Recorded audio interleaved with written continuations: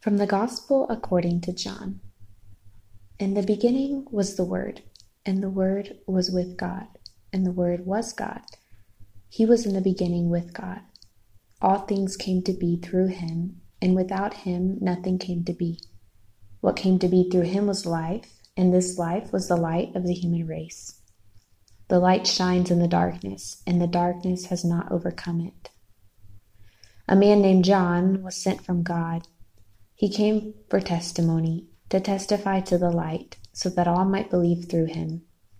He was not the light, but came to testify to the light. The true light, which enlightens everyone, was coming into the world.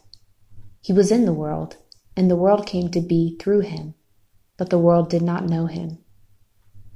He came to what was his own, but his own people did not accept him. But to those who did accept him, he gave power to become children of God, to those who believe in his name, who were born not by natural generation, nor by human choice, nor by a man's decision, but of God. And the Word became flesh, and made his dwelling among us. And we saw his glory, the glory as of the Father's only begotten Son, full of grace and truth. John testified to him and cried out, saying, "This was he of whom I said, 'The one who is coming after me ranks ahead of me because he existed before me.' From his fullness we have all received grace in place of grace, because while the law was given through Moses, grace and truth came through Jesus Christ. No one has ever seen God. The only begotten Son, God, who is at the Father's side, has revealed him." Today, on the last day of 2020, the Church offers us a gospel passage that could seem like a bit of a paradox. Today, at the end of the year, the Church speaks to us about a beginning, the beginning of all beginnings, the beginning of time, the beginning of the story of man, that is inserted into eternity. In fact, the prologue of St. John that we just listened to tells us that in the beginning was the Word, and the Word was with God, and the Word was God. God and his Word, with which he created everything, including time, was before and will be after the existence of our world. Our human history, with all of its sufferings and difficulties, its joys and beauty, is embraced by the eternity of God. After today, this year that disappears becomes the past to open the way for 2021, remains inasmuch as it is a small amount of time that is a part of a much bigger eternity, a plan that goes beyond any significance that we could give to this year. And it consoles us to know that God has a bigger plan. But this is not enough for us, and it was not enough for God either. For this reason, the Word became flesh and made his dwelling among us. Just a few days ago, we celebrated Christmas, the mystery of God becoming man in Jesus. The Word of God enters into the reality he created, and he enters into it not as a mere observer, but as a real participant. God truly becomes man. The letter to the Hebrews tells us that Jesus was tried in all things just like us, except for sin. Do y'all know what that means?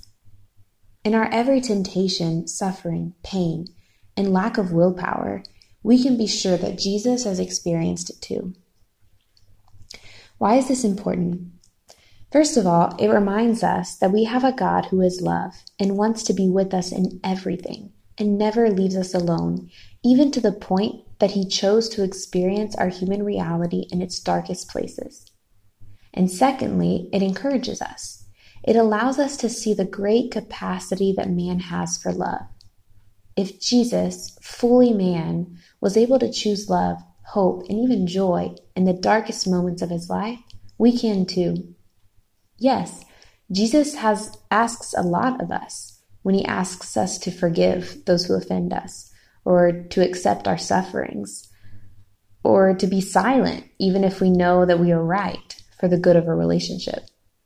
But Jesus asks this of us knowing it isn't easy, knowing the cost, knowing the strong temptation to choose ourselves over others. Jesus does not ask us to do anything that he hasn't done first. He doesn't ask us anything that isn't for our greater good. He first paved the road, and then he called us to follow him on it. St. John tells us that in Jesus, we have come to see the glory of God. At the end of this year, that has been particularly difficult for the whole world, we ask ourselves, in the darkness of 2020, where did I see the light of Christ? What signs of his presence? Who was light for me, and when was I light for others? Do I even believe that it is possible to see a ray of God's light in a year such as the one that is now ending? Do I believe that it is possible to contemplate his glory in it? And if not, if I feel surrounded by clouds and lost in the darkness, I turn to God and ask him, where are you? Where have I seen you? Where were you in that difficult moment? Allow me to see you. In the end, St. John tells us that through Jesus we have received grace upon grace. What graces have I received this year?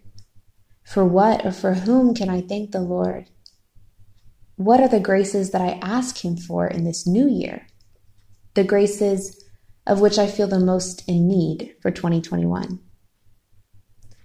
Today we want to find a moment of silence to just be with the Lord and reread the gospel that the church offers us. What words strike us the most? Let us remain there with that word, the word that wanted to remain with us so much to even leave his throne of glory to plant his tent among us. Have a great last day of 2020.